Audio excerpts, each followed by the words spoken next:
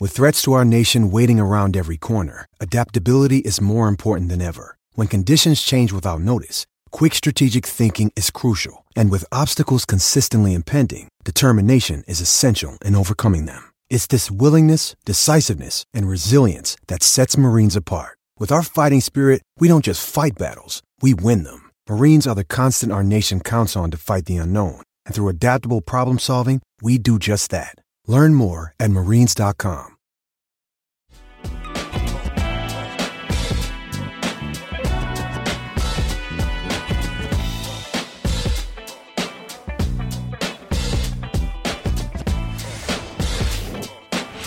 Hey, Michael, as Magic Johnson would say, or according to Magic Johnson, Game 5 in a 7-game series is pivotal. So tonight, after tonight, one of us is going to be nervous. We may not admit it. We'll certainly figure out a way to talk around it tomorrow. But one of us is going to be on the brink of elimination after tonight. And this James Harden development is why they invented the status day-to-day, aren't we all? Because I don't know how much you've been tracking it, but yesterday James Harden was out for Game 5. This morning he was upgraded to doubtful for Game 5. This afternoon he was questionable for Game 5 after testing that right hamstring and shoot around. No setbacks. He's going to test it again pregame. But it looks like James Harden is going to give it a go tonight. So hold on. Help is on the way. So now, Harden riding to the rescue. Game 5, stage is set, making his dramatic return from that hamstring injury a minute into the series to help Kevin Durant and Brooklyn protect their house. So yeah, how you feeling? You big, bad, and bold yesterday. Now you got to deal with James Harden. Now you got to deal with two of them. It ain't just Kevin Durant and the miracles, as Mark Spears said yesterday. Now you got to deal with two of the big three. And two of the big three got him up 2-0, just to refresh your memory. So, how you feeling, partner? Look, I can save you all. Listen, I can save you all the trouble. I can save you all the trouble talking about what's going to happen tomorrow and how we're going to feel tomorrow. I'm going to tell you how I feel right now. Nervous. I'm nervous right now, and it had nothing to do with James. Before I even knew the James Harden development, before he was upgraded from out to doubtful and doubtful to questionable, I was just nervous about this game, and it's not necessarily, hey, you know, I'm nervous before every game that I want my team to win. Just really respect for great players. Yeah, where's your Bucks? Where's your Bucks attire today? Like, what are you doing? Wait a minute. What are you doing? Like, why would discretion? I thought we were gotta have some discretion. Okay. Discretion. And look, man, like if I had a tux on yesterday, if I wore that tux again today, you'd be like, oh man, you just wear a tux every day. So I gotta space it out. I have my Bucks attire. That was my 2-2 attire. Then I've got my clinching attire for Friday. But I'm still nervous. Oh, okay. Even though I think they're going to win the next two games.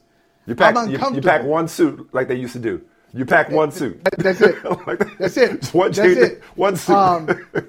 Right. Hey, what did Mike Tomlin say? Mike Tomlin said, we seek no comfort. No, Mike. No, I seek comfort. I want to be comfortable, and I'm not. And I feel like this is a moment. I really do. This is a moment where Kevin Durant, because I don't think James Harden limping around, that's probably bad thinking. I think that's bad thinking on the part of the Nets. And if it's Harden, I think it's desperate thinking on the part of Harden.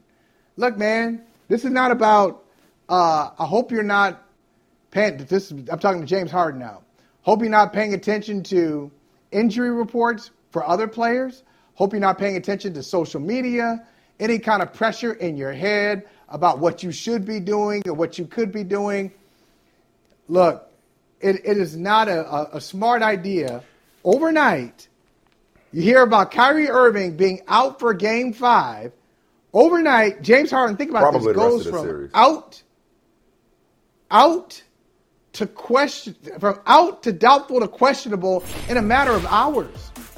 I really don't think it's. So wait, hold on. I really don't think that's the smart way to go. Let's unpack this. Let's unpack this real quick. So so I follow you because I want to respond to something. I want to make sure I'm responding to the right thing. When you say you're uncomfortable, you're talking about the outlook of the series, but you just took a quick I'm uncomfortable tangent. Okay, but let me talk to you about Harden real quick though before you talk about your outlook on the series. I'm not drilling down on my discomfort. I'm uncomfortable. It's 2-2. I don't concede. Yesterday you said, "Oh, I'm going to give you Game 5." I was never there. Like, oh, I'll just get like they'll win. I think they'll win, but I don't think they'll win by like 20 points. I don't think they're going to blow them out. Let's say Harden doesn't play. Let's say it's just Kevin Durant and his boys. Who's they? I think it's going to be and his boys.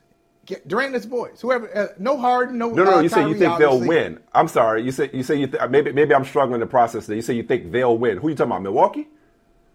Who do you think? Of course. Of course. Oh, maybe I don't know. One minute you're telling me you're uncomfortable. You know, it's 2-2. You're nervous. You would never concede. And then you say, "Oh, I think they'll win." But what are you talking about? The antecedent. I was confused by the lack of an antecedent there. Sorry. Okay. Okay. I'm nervous. I'm uncomfortable. It's not an easy game, but I think Milwaukee will win the game.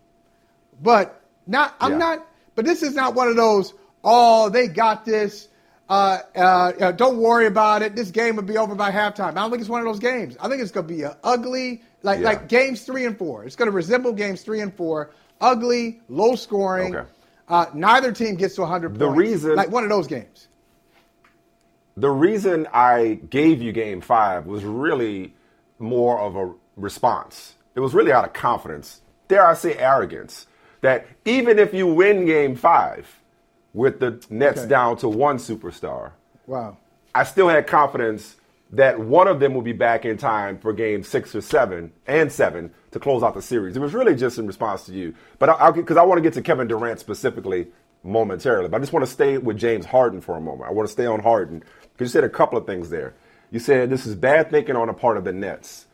I don't believe that the Nets are rushing him back. Are they clearing him? If he's out there, I'm presuming that he's healthy. This is not an elimination game. It's obviously a swing game, but not an elimination game. No, it's an elimination game. If this were game 6 or 7, it's an elimination game. I may see it from the perspective of, I walked into that. I may see it from the perspective of, well, I wonder if he's hurrying out there. I don't think that the Nets are committing some kind of malpractice and putting him out there when he's compromised. That's number one. But number two, I think we flatter ourselves way too much.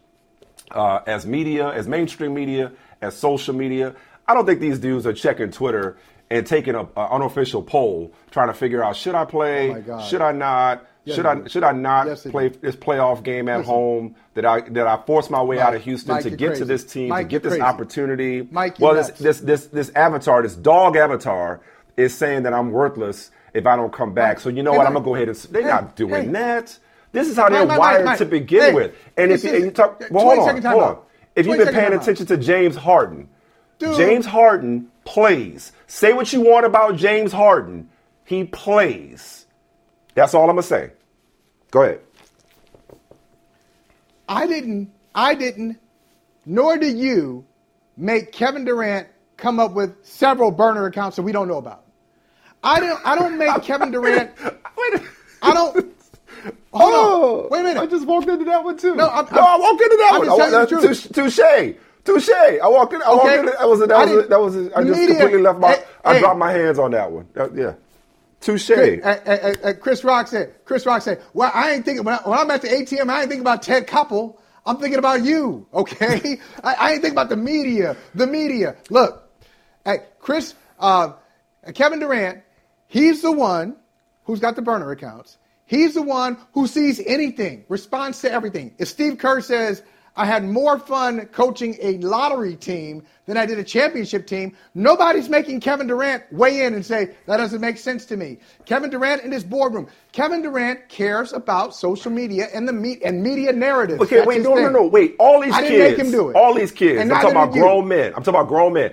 All of us, to a certain extent, care what people think, and all these young people, especially the ones who came up on social media, I'm not saying they don't care. He cares more than most. I'm not saying they don't check it. He cares more than most. I'm saying that it doesn't. He's informed by it. And you took this to Kevin Durant. I think he's Conveniently, informed you took it by to it. Kevin That's Durant. what we We're talking about James Harden in particular. We're talking about James Harden in particular, number one. Same. And number two, Same. we're talking about playing injured or playing hurt, as the case may be. Okay, that's what we're talking about. And I'm saying I don't think they make this determination. That's different from they don't check it, they don't care, or as the case may be, they don't respond to it. I'm saying they don't make these are professional, world-class competitors. There's no way in hell that they care what Joe Blow says to the point where they'll make the determination whether or not to play in a playoff game based on social media or even mainstream media. Give them more credit than that. We disagree. I'm not going to give more credit than that. Michael, you really think that? You really believe that? I know you think they're thin-skinned. I do believe that. You really believe that? Yes, I do. I believe it. You believe that they're being dictated to by what talking heads or egg avatars, if they still have those dog avatars, say? Dictated. That's what you're suggesting? No. I'm saying, is it part of the calculus? Yes, I think so. What did you say? You quoted the great Erykah Badu, different context, a few weeks ago. I'm an artist, and we're what? We're sensitive about our ish, right? So artists are sensitive. And these guys do pay attention to what is being said. I think it's clear. It's clear. Like all of them have had responses based on what has been out there. They've all come back. They've all come back in the last year. Each of them has had a lengthy response to something that has been said in either the mainstream or social media. Each of them. Off the top of my head, I can think of it. Yes, it matters to them. Now, the funny thing, what you're saying is, and I agree with you, isn't it, maybe ironic is not the right word, isn't it nonsensical that a world-class athlete, like the best, maybe these guys are in the top 20 in the world at what they do. Isn't it interesting that they respond or they are triggered by commentary from people who may not, chances are not in the top 20 of what they do in their profession. Isn't that crazy? Yeah, it is crazy, but it's true. Well, I mean, but that makes us all crazy. We disagree. I mean, all of us are crazy to a certain extent. There we go. Now we're on the same page. There we go. You said yes. But wait a second. We agree. But what you're saying to me is crazy because maybe I just have more respect for the fact that James Harden in particular, even though he's had a history of wearing down in the postseason in Houston in particular, he plays damn near every game. He has never been a load management guy. Okay? He may hang out in the club, but he plays. And so I'm not shocked at all that in a swing game, a pivotal game, everybody knows the stat about Game 5 in a 2-2 series. All important. I'm not shocked that James Harden would show up and play. Now, we got off on this tangent about the impact of social media. So let's take off Twitter or Instagram or the comment section. Let's take that off for a second because you use the word calculus, and sure, they're aware of it.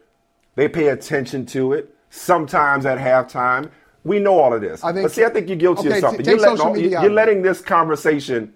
You had this locked and loaded because your whole take on the Nets has been their rabbit ears and their thin skin. So you had this take locked and loaded anyway. But let me push back on one thing. No, you did. You did. Because all this does is dovetail into what you thought of them all along.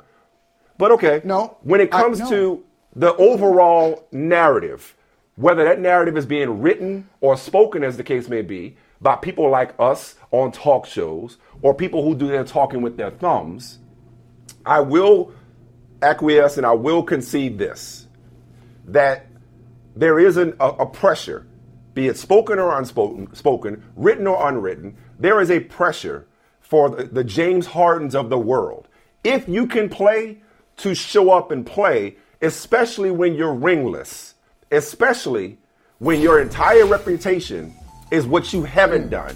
Not the MVP that you've won, not the scoring titles you've won, but the fact that, you know what, you're an individual player who just puts up great regular season stats, who couldn't get it done on his own. We know how he forced his way out of Houston after Houston bent over backwards to give him everything he wanted. And you and I both ripped him a new one for that, as many others did. So here he is. Because it's similar to Anthony Davis in many respects. Here he is, whether he's 100%, he's not 100%, whether he's 80%, 75%, whatever he is, Here he is going out there trying to lay it on the line to help the team in a playoff game, and we're going to sit up here and question his motivation for doing it? Damn right he's going out there, whether it was tweeted or written. Yes, there's pressure on James Harden, but all I'm saying is, and this is such a nuanced disagreement as usual that we're having, wherever the source of that voice in his head comes from, whether it's somebody that he doesn't know or whether it's internal, they're all wired this way. They're all wired this way to say, you know what, I got to be out there. Because for sure he'd have been out there already if he could. It wasn't like he was waiting to say, you know what, let me see if it's 2-2. Exactly. And let me go out there. That's right. And you think he's just now hearing social media criticism? Come on, Michael. I don't know. No, stop. That's part of it. I said it's part of it. I didn't say it's the whole thing. The other part of it is more problematic, in my opinion. The other part is that Kyrie Irving got hurt. You mean tell me if Kyrie Irving is playing, James Harden is going from out to doubtful to questionable tonight? No, I don't believe that. Maybe not. I think Kyrie Irving's injury is a big part of it. Okay. Which I think is wrong-headed. I won't argue with that. That's wrong-headed. And I got it. Okay, good. And by the way, let me just put it on the record. Why is that wrong? I am not one of those people. Okay. Look, because you're not ready to play. It's like you're no, I'm right. sorry. No, finish, all I'm great sorry. athletes. Sorry, Michael. Sorry, the delay got to us. I'm about to say, don't lose your thought. I cut you off. You were saying I'm not one of those people. I didn't mean to stop you in mid-thought. I'll get there. Go ahead. Yeah. I'll get there. I'll get to that. Right. I'm not one of those people. But let me just say, I'll tell you it's wrong-headed, and then I'll get to the other point. It's wrong-headed because all great athletes do think like that. I could be doing more. I could be doing something better. I should be out there playing. Look, I know a lot of people have told you, have made you think that you could do more, that you're superhuman. They don't pay you all this money to sit there and watch. All sorts of voices, whether it's coming from yourself, your own narrative or somebody else's. I know that. But there's no way in the world James Harden was just kind of taking it slowly, taking his time before Game 4. And then when Kyrie Irving gets his ankle stepped on by Giannis, all of a sudden he's thinking something different. I don't believe that. You can't play. You can't play. Don't go out there and re-injure yourself. I'm saying that. I'm not saying that as a Bucks fan, as a temporary Bucks fan. I'm just saying that as an observer who loves basketball. That's one. Two, I've never been one of those people ever who has thought that a player, a great player, has something to prove. A great player without a ring has something to prove before they can get to another level of greatness. I don't think James Harden has anything to prove. I don't think Harden does, Durant does, I wasn't talking Kyrie. to you. I wasn't talking to you. I want to get to Durant in particular in a second, though. So hold off on Durant. But, yeah, I want to talk about him, too. But I would say this. The only person or the only people who have something to prove will not be playing tonight for the Brooklyn Nets, especially if they lose a game. They're not on the court, and they're not on the sideline. It's not Steve Nash. It's not Mike D'Antoni or anybody on that staff. Hold on. I think it's Brooklyn. Hold on. We're not ready to go there. We'll get there. Not yet. You say I don't want you to go too far because Why not? No. Hold on. Wait, because I got to get back to Harden before I gotta respond to what you just said before you change the subject. You just said it was wrong-headed. I was responding to what you said. You said it was wrong-headed. What you said. But you said You said it was wrong-headed. You said there's no way, and I agree with this. You said there's no way that James Harden all of a sudden went from out to doubtful to questionable and basically probable for Game 5. He doesn't do that if Kyrie Irving doesn't go down in Game 4. I agree with that. Because that's the beauty of having 3 stars, because you always have something of an insurance policy. And it's not to say that Kevin Durant couldn't hold down the fort in Game 5, but I do agree that increased the urgency. Where I disagree is that the team or Harden would put him in harm's way for Game 5. Slight disagreement, but I don't think they would put him in harm's way if he went out there this morning and shoot around and didn't look right, they hold him out. If he goes out there pregame tonight, this conversation may be moot. If he goes out there and pregame tonight, I think they hold him out. No. Okay. Then that's the slight place we part company. But but nothing's wrong with James Harden feeling like my guy needs me, my team needs me. Okay, I'm not gonna let Kevin go in alone. I'm gonna do my Doc Holliday thing. I'm your Huckleberry. I'm getting out of bed. I'm getting off the bench. I'm coming to ride to the rescue to help out Kevin Durant. Okay, so to me, there's nothing wrong with that. I was going to go to Durant, but actually, let's just take a break real quick. And then when we come back, because you want to talk about the pressure that's on the front office, it sounds like. Is that what you're about to get into? We'll see. It's a tease. Okay. All right. You'll have talk to. about Durant. Hey. Good. Let me give you my broadcasting voice. Stick around. After the break, we'll tell you who's got the most pressure going into Game 5 between the Nets and the Bucks.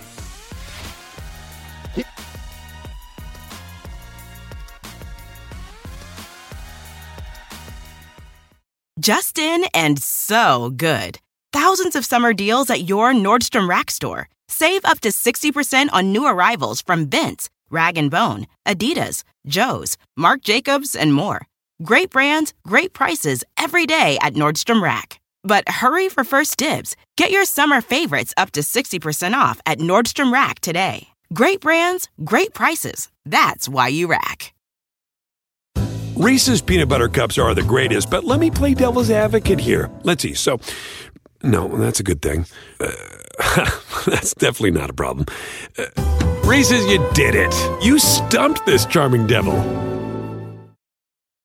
3 great words. Free. Fries Friday. Especially when they're used in that exact order. Get a free medium fries with $1 minimum purchase. Ba-da-ba-ba-ba. Valid one time on Fridays at participating McDonald's through 12/31/24. Excludes tax, must opt into rewards.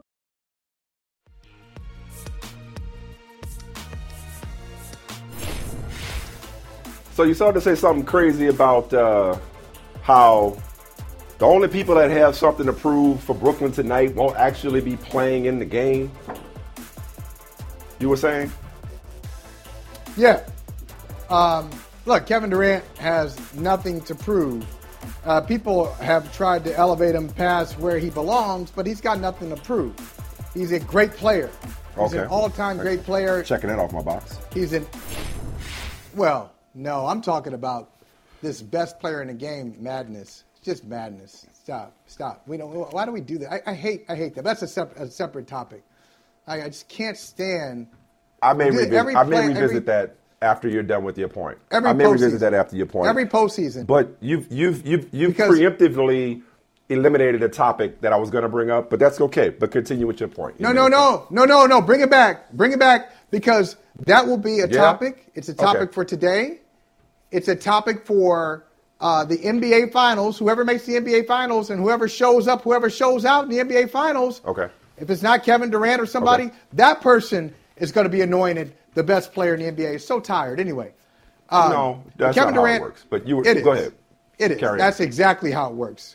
Kawhi Leonard, by the way, a couple years ago was the best player in the league. I don't want to keep interrupting you. You're gonna make me keep interrupting you if you keep saying that stuff. Do you remember that? Do you remember when Kawhi Leonard was the best player in basketball? Nobody says it now. What happened? Nobody says it anymore.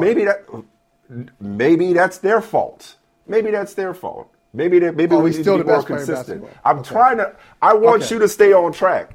Don't you giving me this? You keep poking me, and like what you want me to do? Just make your point about the front office. Make your small point about the front office. Sit there and take the poke, and then when I give the ball back to you, just go ahead and cook. All right, so the front office touch pass it. Okay. The front office has more pressure than Harden and Kyrie and Durant because those guys have nothing to prove. None of them. They got nothing to prove. Now, the front office, this is what happened.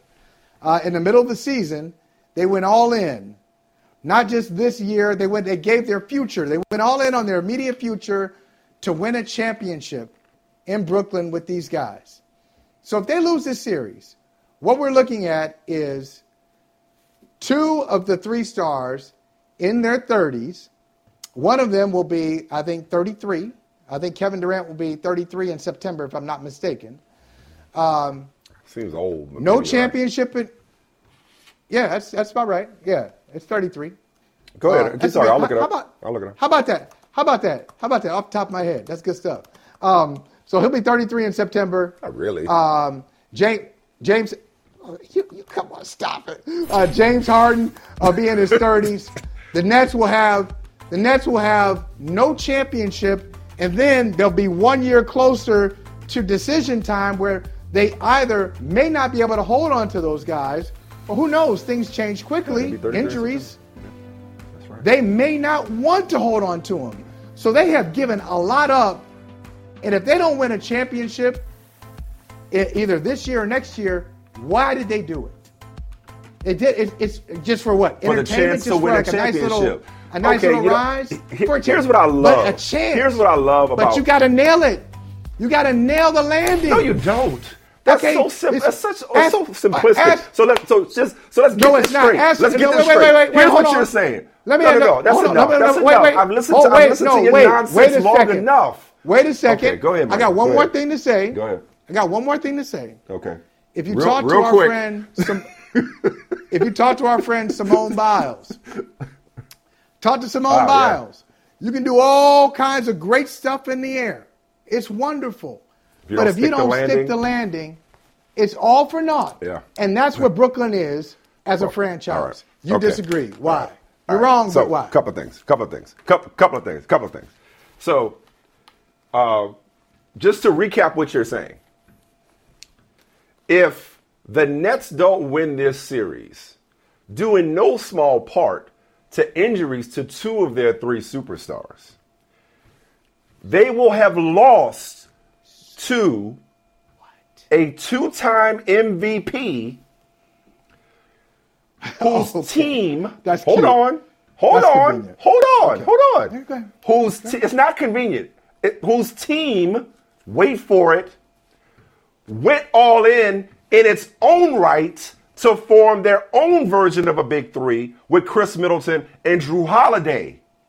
In order to appease Giannis Antetokounmpo, they mortgaged their future for a chance to win a championship with Giannis. In order to keep Giannis and get him to sign his own Supermax, they traded several first-round picks to get Drew Holiday.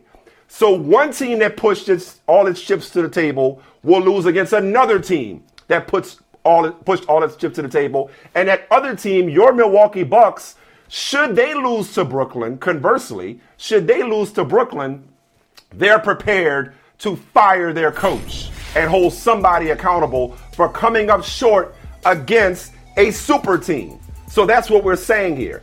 But here's what I love about how we do this. Because it's funny, Michael, stepping back behind the curtain, real quick, inside baseball, inside brother from another. You and I have constant, ongoing conversations about whether or not the way we do this is the right way to do this. Areas that we can improve. We're constantly trying to tweak. Just because we do it one way or we've gotten comfortable doing it one way doesn't mean it's the right way to do the show. What can we change? What can we improve upon? Fresh eyes, all that kind of stuff. One of the conversations I was just having with somebody yesterday was about the unscripted nature of this show. This thing, the show that's not a show, as you've called it, right? The unscripted nature. And this is a moment where I love it. Because one of the things I was going to ask you, if you don't mind me kind of sort of jumping ahead ever so slightly, hopefully this doesn't muddy the waters or confuse the conversation, because I'm going to introduce a topic that I was going to bring up later on in the show, another macro conversation we were going to have about the Clippers. Because once upon a time, and I was going to ask you if you still felt this way. I was going to ask you if you still felt this way watching Kawhi Leonard and Paul George go for 30 apiece in back-to-back games. Once upon a time, you thought the Clippers were foolish for trading for Paul George, which allowed them to sign Kawhi Leonard to try to go for it all and win a championship with a small window. Now, Paul George has since re-signed, and Kawhi Leonard is still a free agent after this offseason. This offseason, a lot of people still think that they'll re-sign him, but nonetheless.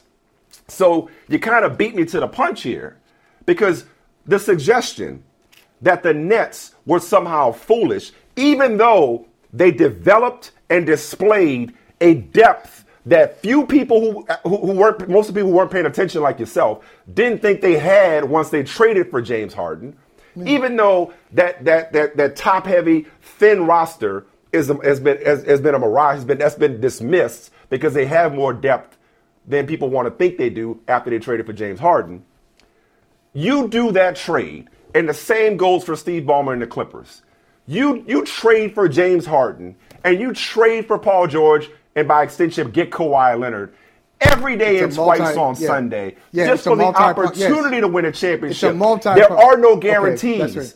There are no guarantees. Even if you fail, even if you don't win the championship, even if you fail, you fail. Even if you fail, you fail. Right. You absolutely do it because you increase your odds. You got to stop, though. You got to stop there. You got to say, you're stopping. I'm not stopping. We agree. You absolutely do it every time. But if you're not successful, it's a failure. You wasted your time. It's a waste. It's a waste. You're not happy. No, it's not. At least we did it. Give him a participation trophy, Michael. You're a wordsmith. You're a best-selling author, and you're terrible at words. There's a difference in the words. There's a difference in the words. You went for it. It can be a failure. Yes. It can be a failure and not a waste. Those are different things in this context. Okay, it wasn't a waste. Of course it's a failure if the Clippers don't win. Of course it's a failure if the Nets don't win. You're right. But it's not a waste. My bad. Not a waste. You're right. But don't tell me that if you do all these things, you go all in for these players, and if you don't win a championship, you sit there and say, hey, at least we gave it an old college try. That's exactly what you say. You talking about the trades? You talking about the trades itself, or are you talking about what you did in the games? What are you talking about when you say the old college try? What are you referring to specifically? I'm talking about winning a championship. You said there are no guarantees? There are no guarantees? No. When you said at least we gave it the old college try, are you talking about talking about on the court, or are you talking about the construction of the roster? I'm talking about the organization that's going ridiculous. All in. That's ridiculous. Okay. That's ridiculous. Listen. That's ridiculous. Great. You think it's ridiculous? So basically what you're saying there are no guarantees. So you're basing it off results, not process. You're basing it off results. So you're saying if the Nets don't win it, then they shouldn't have traded for Harden. If the Clippers don't win it, then they shouldn't have acquired Paul George and Kawhi Leonard if they don't win it. So you're basing it off what happens? No, what I'm saying is it's the whole thing is a failure. Yeah, you go ahead and do it. It's a multi-pronged equation. Yes, go ahead and do it if you have the opportunity to do it. But don't sit here and say it was a great idea if it fails. It was not a great idea. It's a great idea if it works. Oh, my God. This is such an existential conversation. Your entire worldview and philosophy is flawed. Your whole paradigm requires shifting. You're talking about real life. This is where you make. No, this is about real life. You're making a mistake. You don't make decisions and then second guess them if it doesn't go the way you want it to. You put yourself in the best position. This is fun and games. Life, sports, whatever you want to talk about. I'm talking about the NBA. Bruh. I'm talking about the NBA. Okay, we're talking about the NBA. If you're sitting here saying that if they don't win, it was a mistake to trade for James Harden or a mistake to trade for Paul George, you're crazy. You're insane. That's an awful take. That's an awful take. I'm not saying that. That is what you're saying. I'm not saying that. No, what I'm saying is. Okay, I'm sorry. Let me shut up. Wait, hold on. Let me calm down and shut up because maybe I'm just not hearing you if that's not what you're saying. So let me shut up. Let me shut up. No, okay, I know you're sorry. not. Hold on. Give me a second. I know you're not. Give me a second. What exactly are you saying then, Michael? What I'm saying is, sure, go all in. If you want to go all in for a James Harden and mortgage your future, go ahead. It's a great idea. But the idea doesn't stop. It's a great idea if you want to do that. That's a great idea. Go ahead and do it. It's a great trigger word. But you only do that. But the only reason you do it is if you can come away with the championship. If you can't come away with the championship, it's a failure. You agree? It's a failure. I don't care about injuries. I don't care about who you went up against. It's a failure. Why is it a failure? Real quick. No, don't stop yet. So it's a failure. Let me just say. If it's a failure, does that mean that it was a mistake to have done it in the first place? Just so I'm clear. No. Because if it's contingent on the championship. No. All right. You got to win, though. Okay, cool. We can just leave it there then. No, I don't want to leave it there. Because this is the problem you're having. I mean, I'll leave it there. You don't have to leave it there. I can't stop you from talking, but I'm saying I'll leave it there because what I don't want to do is have another analytics conversation. I don't want to have another everybody ain't trying to win conversation because maybe We just Mike, they're not. No, Okay, no. This is where we're. And I'm cool. And by the way, I'm not upset. I'm not upset. I just want you to know I'm not upset. I'm not frustrated. I just want to make sure. I just feel like we're not. Huh? Don't BS me. Come on. How long have I known you?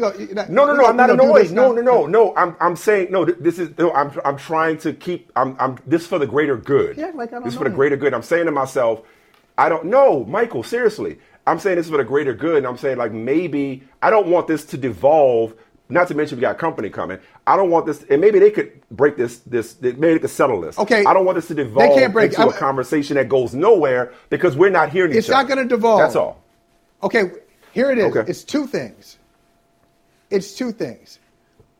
What I'm saying is, it doesn't stop. Like you're looking at it. You're looking at it as two separate things. I'm looking at it as a continuum. So you want to say this? Okay. Is it a great idea to go get Paul George and Kawhi Leonard? Stop. Sure. If you stop there, sure. Who wouldn't want to go get Paul George and Kawhi Leonard? Who wouldn't want to go get James Harden? It's a stop for you. It's a separate for you. For me, it's a continuum. You went to get James Harden. You gave up all of this, and I need to know what happened before I can tell you if the whole operation was great. Part of it is great. Part one is great. Yeah, oh, yeah. Gotcha. Oh, yeah, you got him. Great. So then what happened? Gotcha. Because in the NBA, and the reason I said it's not real life is in real life, I'm not a win at all costs person in real life. But when I look at the NBA and I look at the history of NBA champions, great players and great teams are judged by their championships. Not, well, hey, they tried to go for it. I'm not disagreeing with hey, that. at least they did everything they could. Yep. Nobody cares. Nobody cares if what you did. Nobody cares No, who it's not got that hurt. it's not that I'm Nobody giving them. cares. All right. Let me get in before we go to break, and so we could bring our company in. So that was a great synopsis you just did. Thank you for that, and I got a little more clarity on our disconnect. I think and I'll piggyback. You're right. To me, in my mind, in my world, in my paradigm, you put yourself in the best position to succeed. You give yourself the best chance to win. There are no guarantees, mainly because of injuries, but there are no guarantees. But as an organization, as a corporation, as an individual, you make a determination, you make a decision, and you make it right. There are no wrong decisions. You make a decision and you make it right.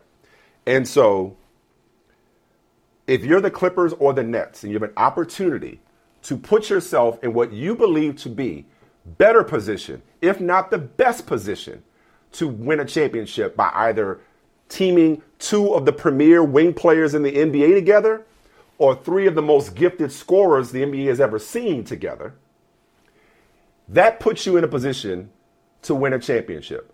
Whether you do or not does not invalidate the process. And you're right. I do look at it separately. And I do agree that if either of these teams, given their star power, were to lose, it should be classified as a failure. But even though you didn't say this, it really sounded like you were suggesting that, therefore, in hindsight, it was a mistake to go all in if you don't win. If you don't hit the jackpot, pushing all your chips to the middle of the table, hopefully I'm not messing up my gambling metaphors there, that was a mistake. And I'm saying it's not. Damn draft picks or pick swaps. I don't care. Okay. If you told Michael, it's everything. if you told me when they made these trades, both these trades, and maybe you did tell me this, because I feel like we had some version, some iteration of these same debates back then. I'm just shocked you still feel the same way, having seen it play out to this point. Oh, yeah. And listen, and the Clippers, they choked last year. They choked last year and got their coach fired. So it's not like we haven't seen some body of work when it comes to the Clippers. So I'm with you on that. But if you tell me back then, hey, Michael, in the next 2 years, you're more likely than not to not win a championship if you're the Clippers. I still do that trade. And if you tell me earlier this year, hey, Michael, you know what? And you may have even said this. God, you may have even said this. Given Kevin Durant. Okay, great. Well, we got a few more. We got a little more time. Giving Kevin Durant and Kyrie Irving a little more time. Given Kevin Durant and Kyrie Irving's injury history, and given the landscape of the rest of the conference, hey, there's no guarantee that you win a championship with KD, Kyrie, and James Harden. I still do that trade. Those were both no-brainer trades. That regardless, and that's how I look at life. And the reason I'm mixing life with sports is because I don't believe you can go through life that way. I don't believe you can make decisions that the wisdom of those decisions is contingent upon the outcome. None of us is clairvoyant. Okay. And there are no guarantees in this sport or in life in general. All right. Listen. Okay. Well, since you want to go to real life, I'm gonna go to real life. I'm gonna give you an example. I'm gonna give you a couple of examples, and then you'll explain. Then you'll understand a little bit of my worldview on these things. Okay. So, real life example. You go to the great Sarah Owen Smith. This would never happen because you wouldn't be going to her with a real estate proposal. She'd be coming to you. But anyway, let's just play along. Okay. You go to her. You never know. You never know. Okay. All right. You go to her with the real estate proposal and say, look, we got an opportunity to get some prime real estate. We have to move this year. We can do this. We can do this. Prime real estate, it's going to pay off. It's going to pay off for us down the road. Hey, sounds like a great idea. What you left off is maybe the kids' college fund, the college fund for the 3 kids is at risk. There's a risk involved. So it sounds great, but there's a risk involved for what you're doing. Maybe you do it, but maybe you say, okay, if I'm not going to get a championship out of this, if it's not going to reap some money back where I can replace what I just lost. But you don't know that. Pause. You don't know that. Why are we doing this? You don't know that at the time, and that's why it's called risk-reward. And the reward far outweighs the risk unless you just love draft picks. But if you want to be Sam Presti, Michael, be my guest. Be my guest. If you want to be Sam Presti and have 50-11 draft picks for the next 20 years, be my guest. If you want to accumulate draft picks, that's fine.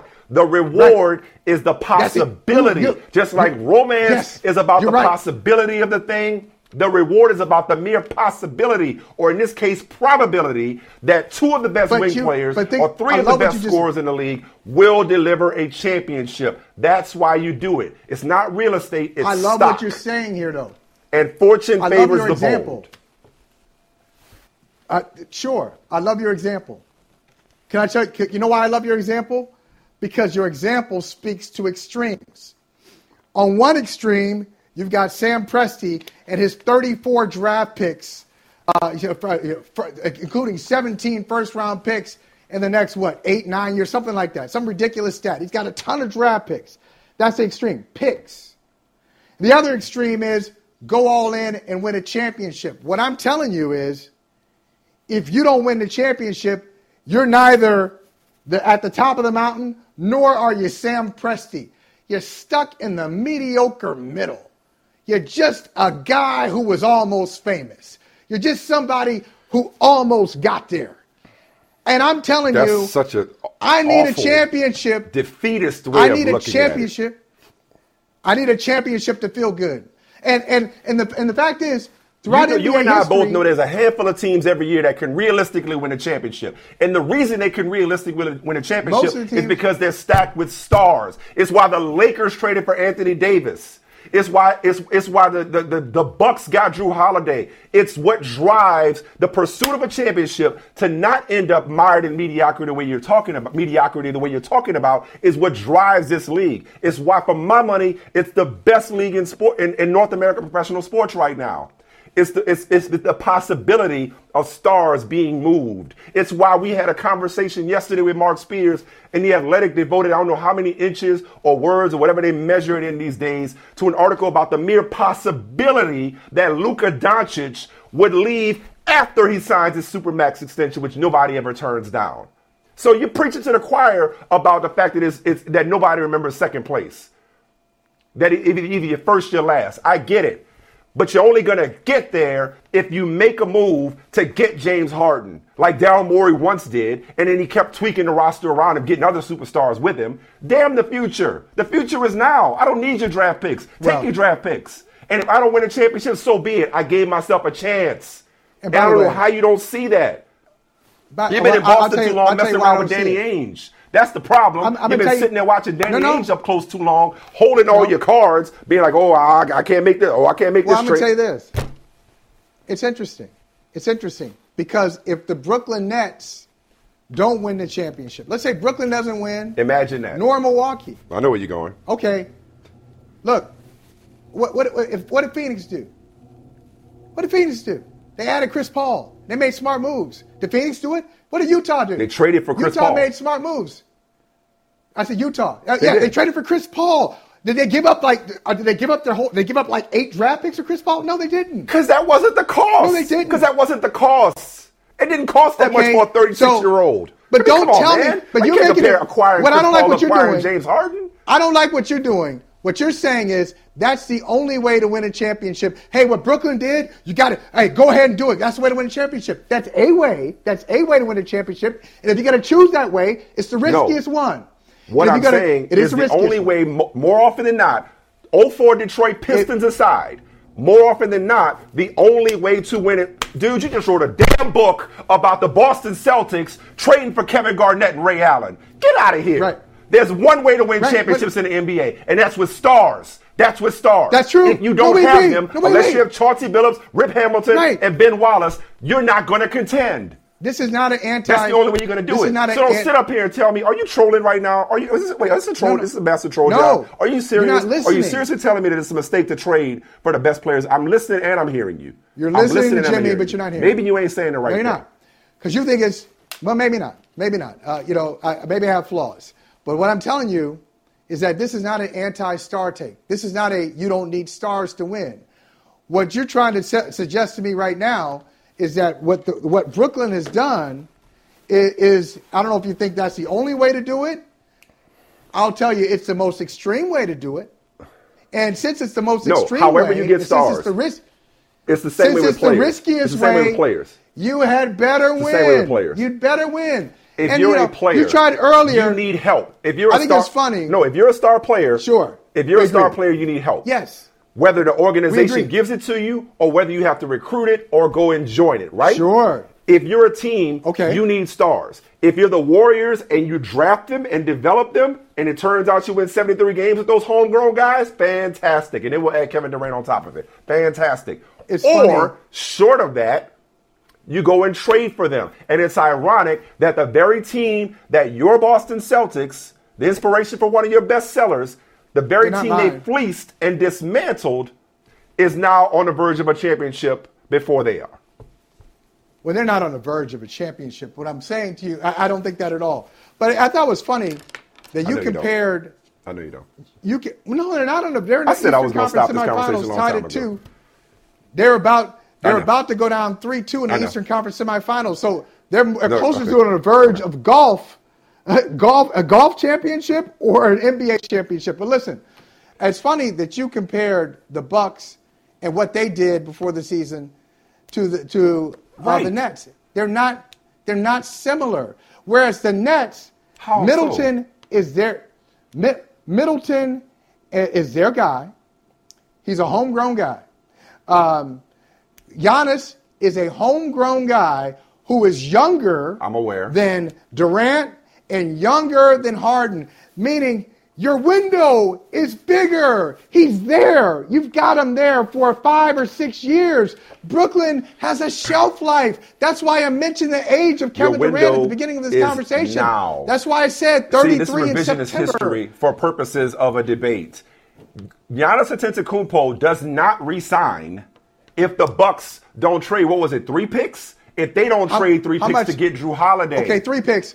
Sure. So how many you picks used the did word Brooklyn earlier, trade? mortgage your future.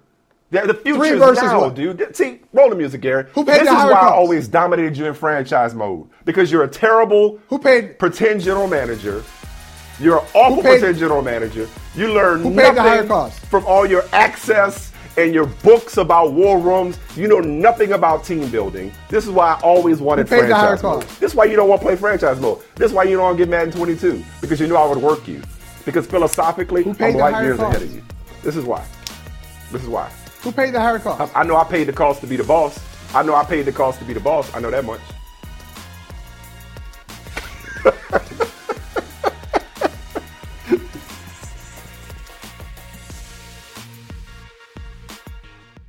There are over 75 million monthly Tubi viewers.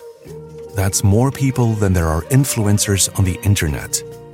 Which means Tubi is more popular than sponsored posts for digestive enzymes and high coverage foundation. More popular than soft launching your boyfriend. More popular than making boomers explode with rage when you tell them how much you make on a single post. Tubi, it's more popular than influencers. See you in there. Just in and so good. Thousands of summer deals at your Nordstrom Rack store. Save up to 60% on new arrivals from Vince, Rag & Bone, Adidas, Joe's, Marc Jacobs, and more. Great brands, great prices every day at Nordstrom Rack. But hurry for first dibs. Get your summer favorites up to 60% off at Nordstrom Rack today. Great brands, great prices. That's why you rack. Reese's peanut butter cups are the greatest, but let me play devil's advocate here. Let's see. So, no, that's a good thing. That's definitely not a problem. Reese's, you did it. You stumped this charming devil.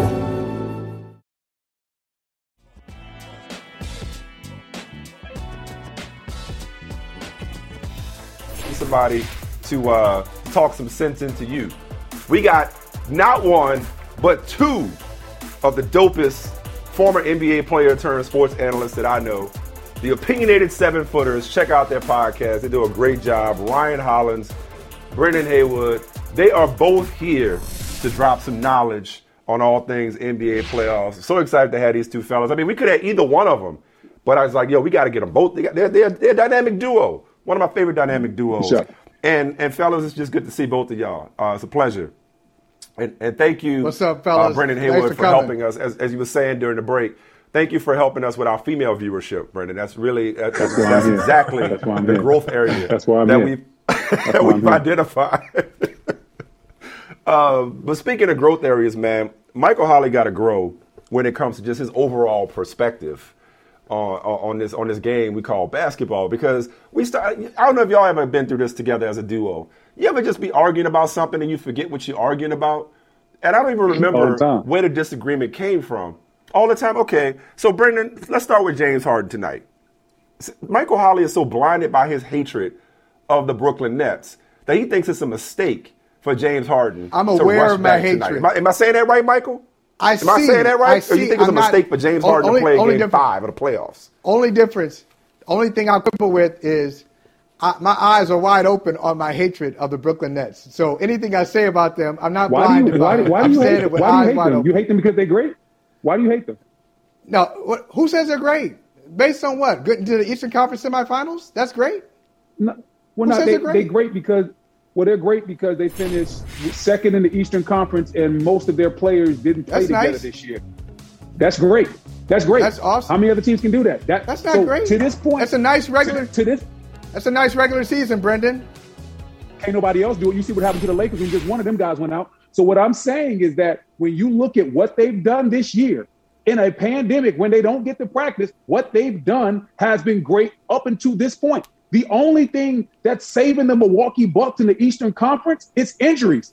Coach Bud is about to keep his job based on injury. Without injuries, Coach Bud would be fired for that nonsense that we saw the first two games of this series. Hey, Brendan and Ryan, I say that's part of the game. That's part of the game. I'm sorry. Did Bud make that up? Did he make James Harden have a bad hamstring? Did he tell Giannis to go in there and stand so Kyrie can step on his ankle? That's part of the game. I can't. I'm supposed to beat the Milwaukee Bucks up for taking advantage of injuries? No.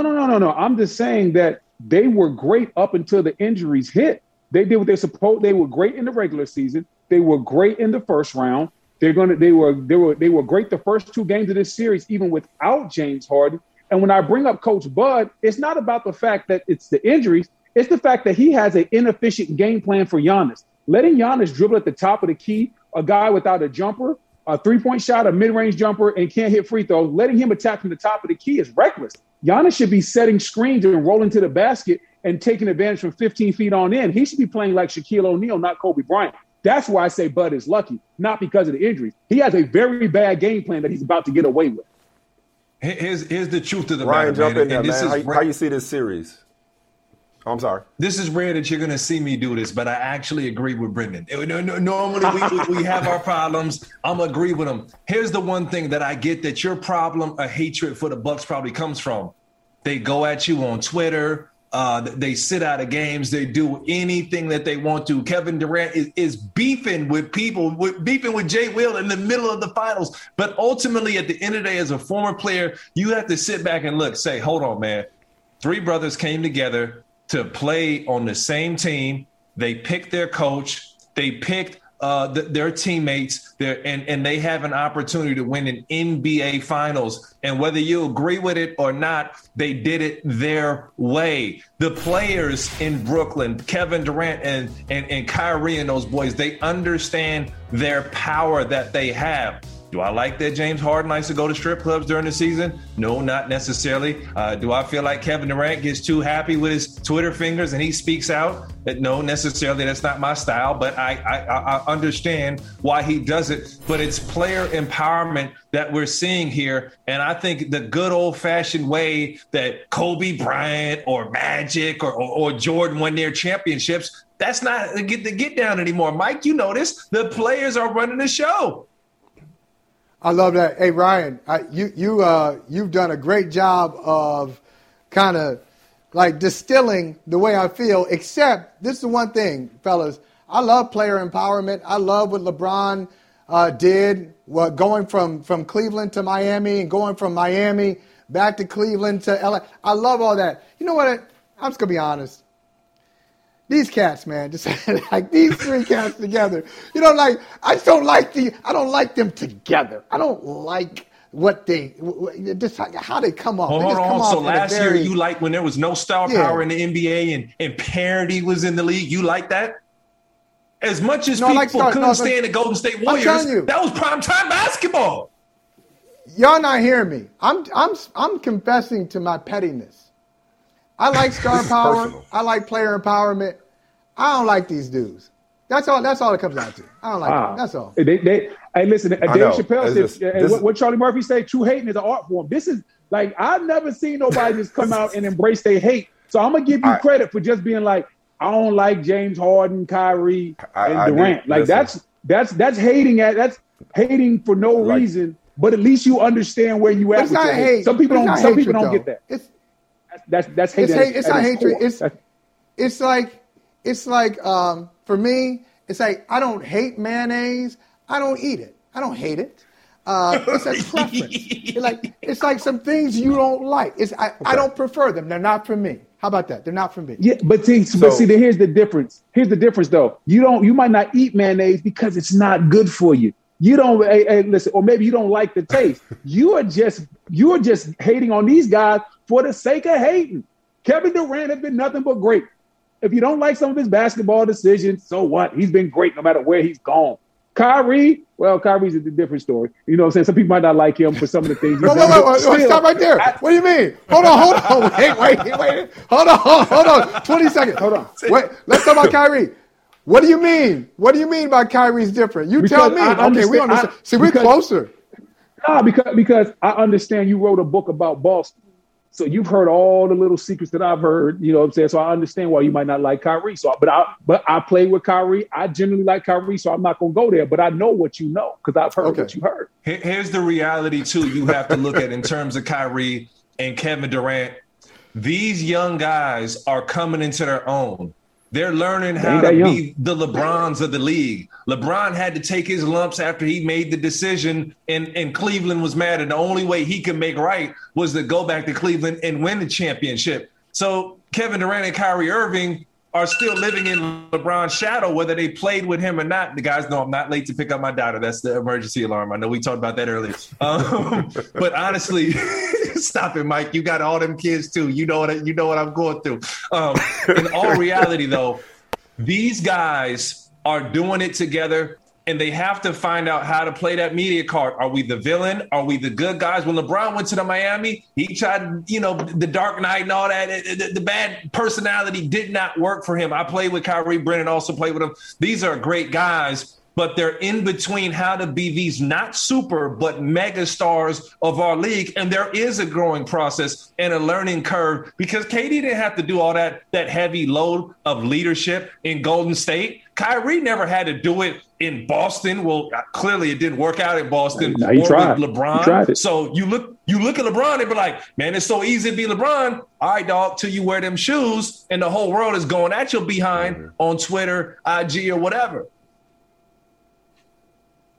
Yo, before we touch on some of the other series, what I did love, Brendan kind of took us into some X's and O's when it comes to Mike Budenholzer's game plan for Giannis and for this series.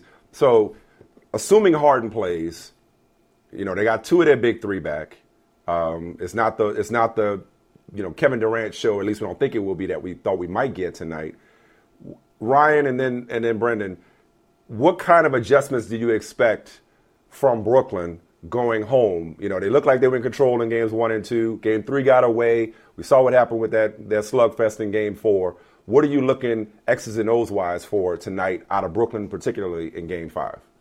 The biggest thing I'm going to see is pace. When you got two overloaded stars in James Harden, who's going to be on a limited minutes restriction, and Kevin Durant, who was injured, did not play the entire season, they've got to play at their pace. Even though those two guys are megastars in their own regard on the offensive end of the floor, those role players have to get going. Blake Griffin was excellent in every single win, defending Giannis, hitting the opportunistic three, doing the little things. Bruce Brown as a defender is great. Taking the last shot with the cojones on the line, not so good. So ultimately, I'm looking at pace. And if we're going to put a number cap here, the Bucks have to win the game in the 80s and 90s. They got to play some throwback NBA basketball, guys. But ultimately, if Brooklyn's going to have the advantage, we're looking in the 110s, B.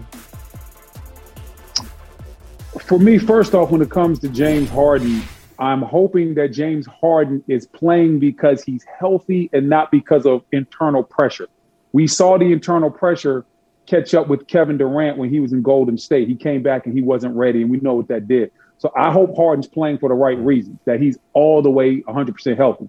Now, if he's healthy, when we look at from a game plan standpoint, what I'm going to be looking for is how does the Brooklyn Nets coaching staff, Steve Nash, Mike D'Antoni and that staff, how do they make life easier on Kevin Durant?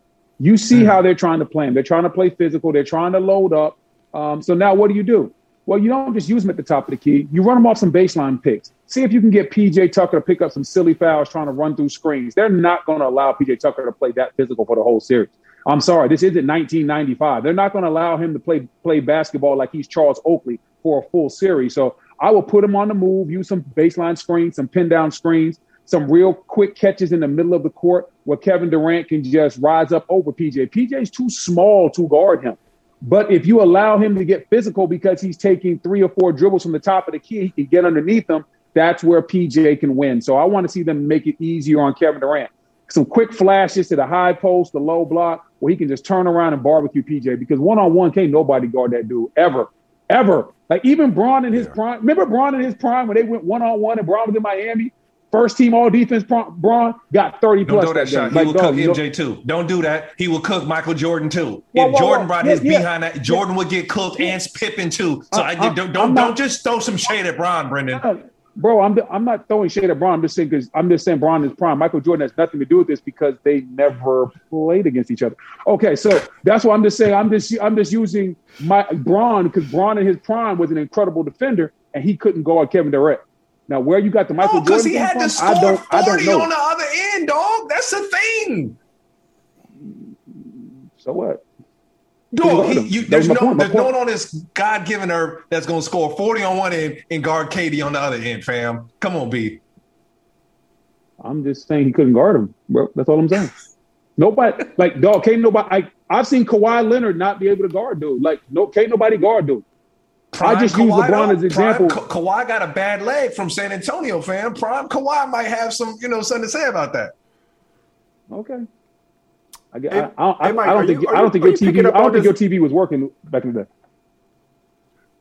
Are you picking up on this dynamic? This is great. Like we're getting a window into another relationship. It seems to me. Tell me if I'm wrong, because Michael and I have the same dynamic. Maybe every sports couple has this dynamic.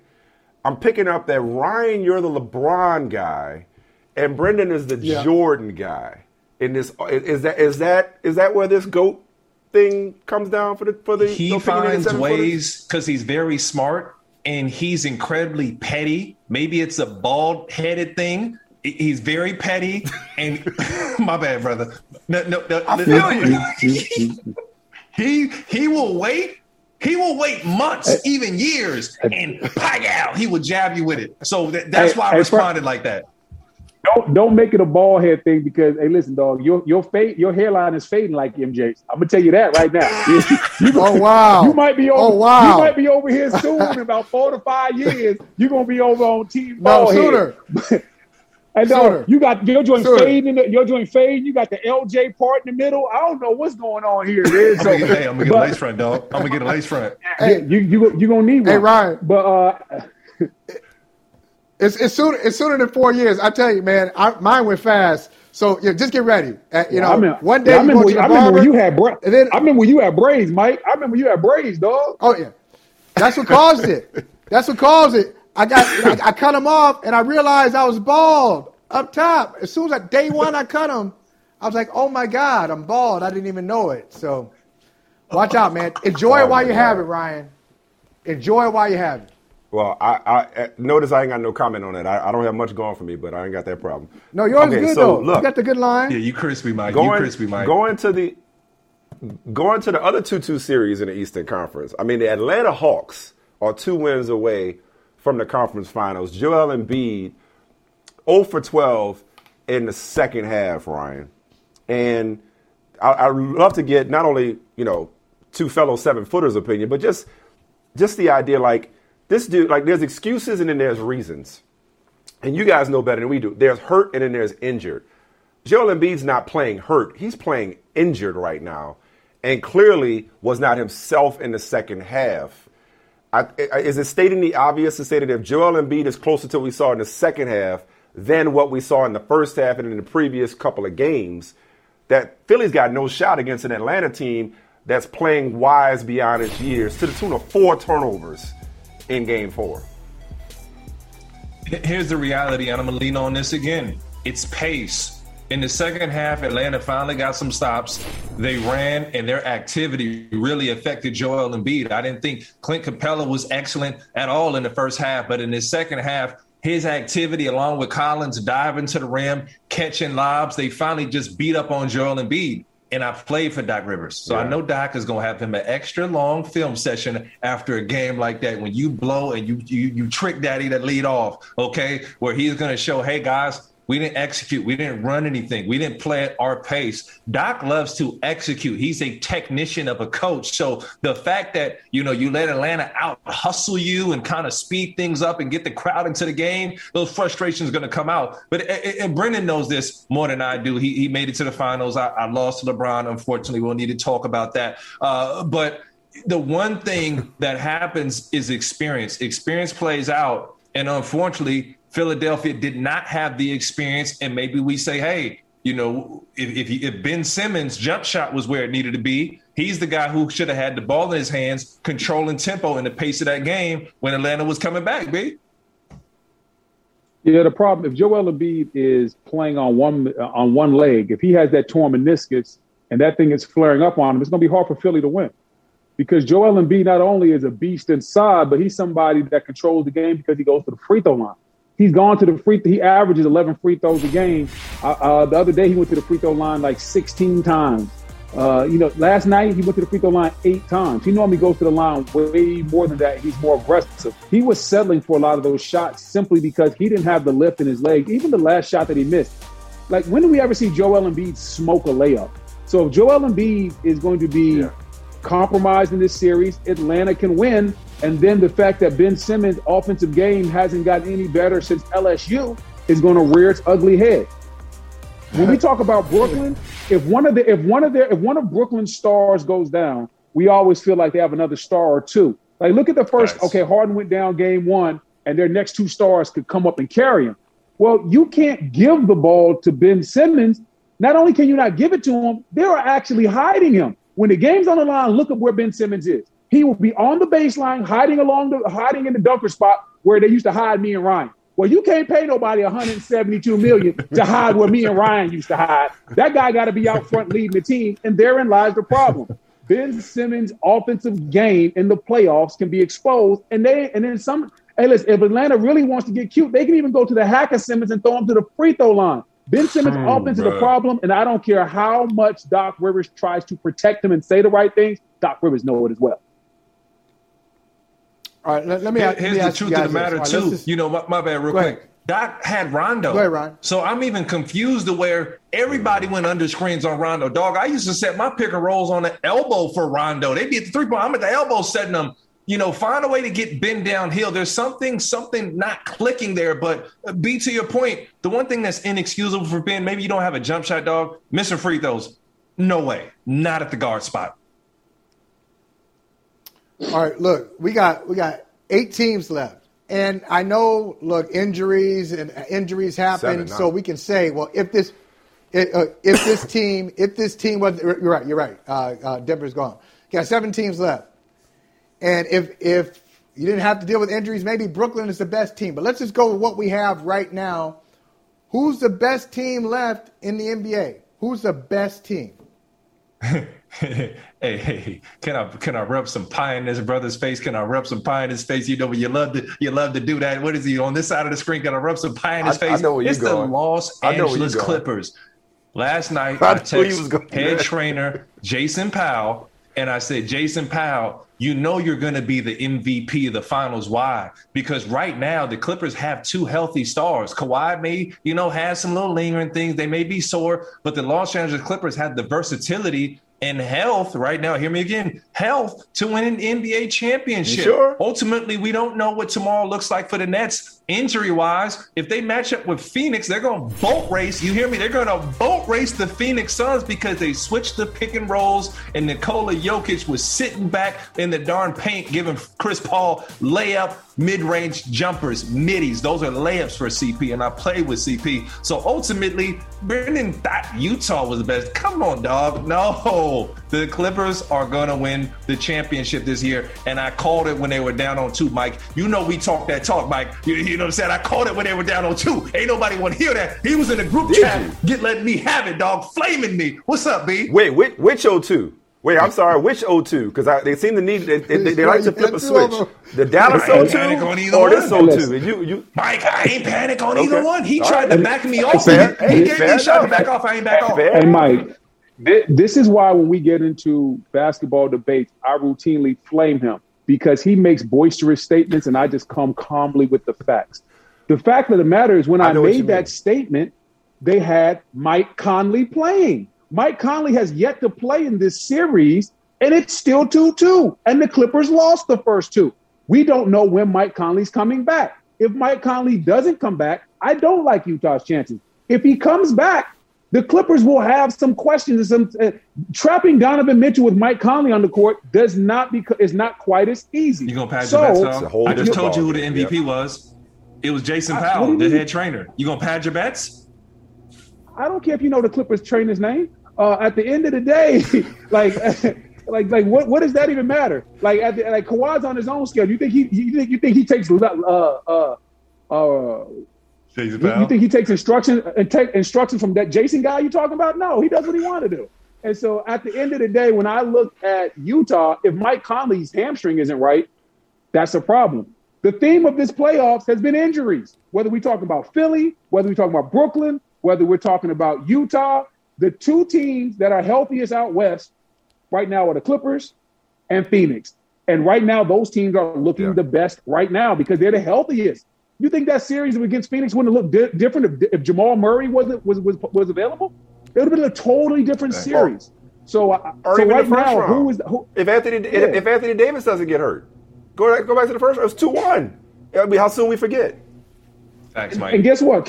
Listen, and the 2 games where Anthony Davis dominated, Phoenix didn't have. You can't throw no Mikal Bridges on Anthony Davis. So at the end of the day, I'm going to have to go with whoever I think the healthiest team is. And the healthiest team right now would be Phoenix. And they're going to be at home resting while everybody else playing. They resting. They're resting. You see, he a hood hopper, Mike. You see how he hopping all around, man? Listen, my name is Just the Facts. My name is Just the Facts while the rest of y'all just adjust the facts. Like, I'm just looking at the information there, dog. Like, you be out here. Run that back. What was that line? Run that back.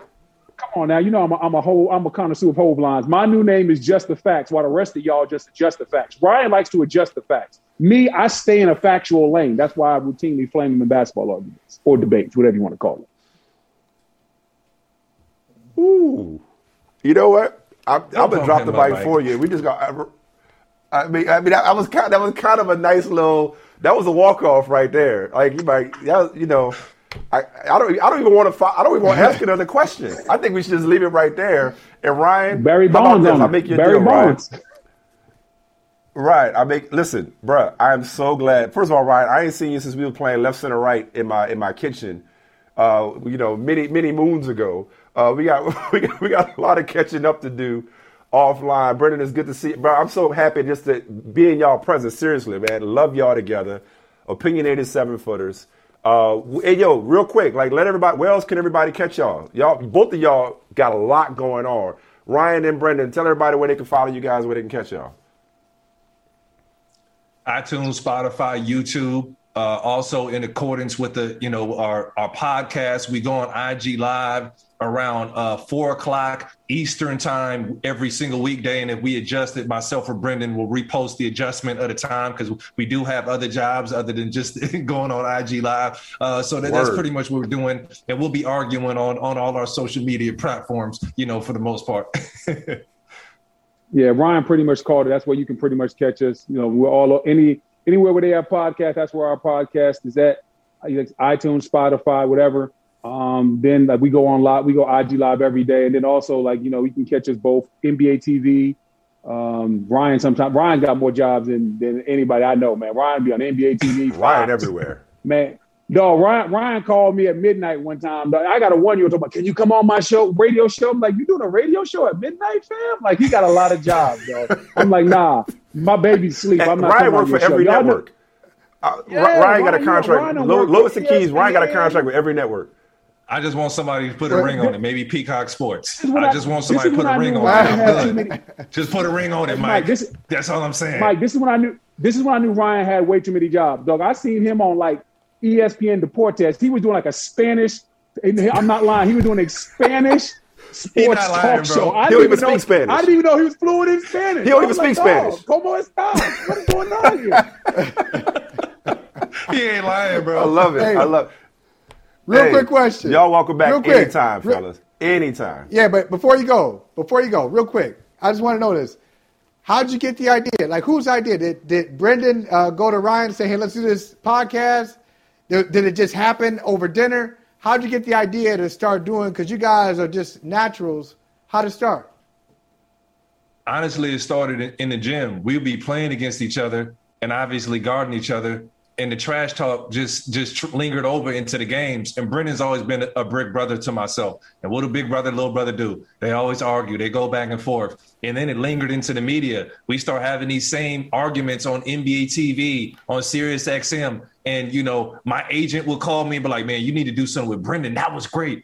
I have people hitting me. One time Eddie Johnson said we were arguing and we got him so fired up, he pulled over on the side of the road to listen. So at some point, Brendan came to me and was like, dog, we playing around. Let's get the people what they want. Yeah, man. The pandemic just gave us a lot of free time to do some stuff that we had already been trying to collab on anyway. And like I said, when Ryan played in Charlotte, I live in Charlotte. So in the off season, I would play pickup ball against him all the time. And afterwards, we would just talk basketball and he just developed from there. So I've been schooling him basketball-wise since the early 2000s. Yeah.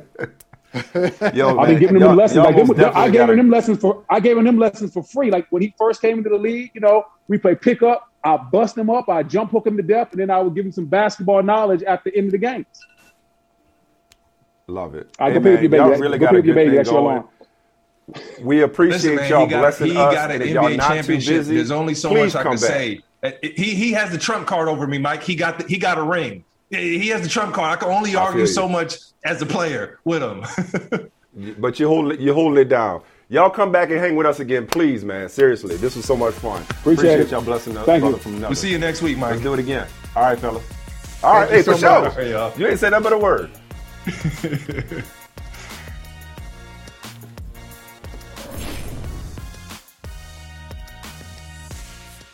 With threats to our nation waiting around every corner, adaptability is more important than ever. When conditions change without notice, quick strategic thinking is crucial. And with obstacles consistently impending, determination is essential in overcoming them. It's this willingness, decisiveness, and resilience that sets Marines apart. With our fighting spirit, we don't just fight battles, we win them. Marines are the constant our nation counts on to fight the unknown. And through adaptable problem solving, we do just that. Learn more at marines.com.